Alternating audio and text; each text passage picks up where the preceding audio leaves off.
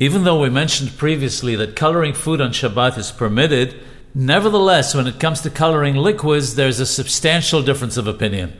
The Mishnah Berurah permits pouring red wine into white on Shabbat, even though the white wine will become red.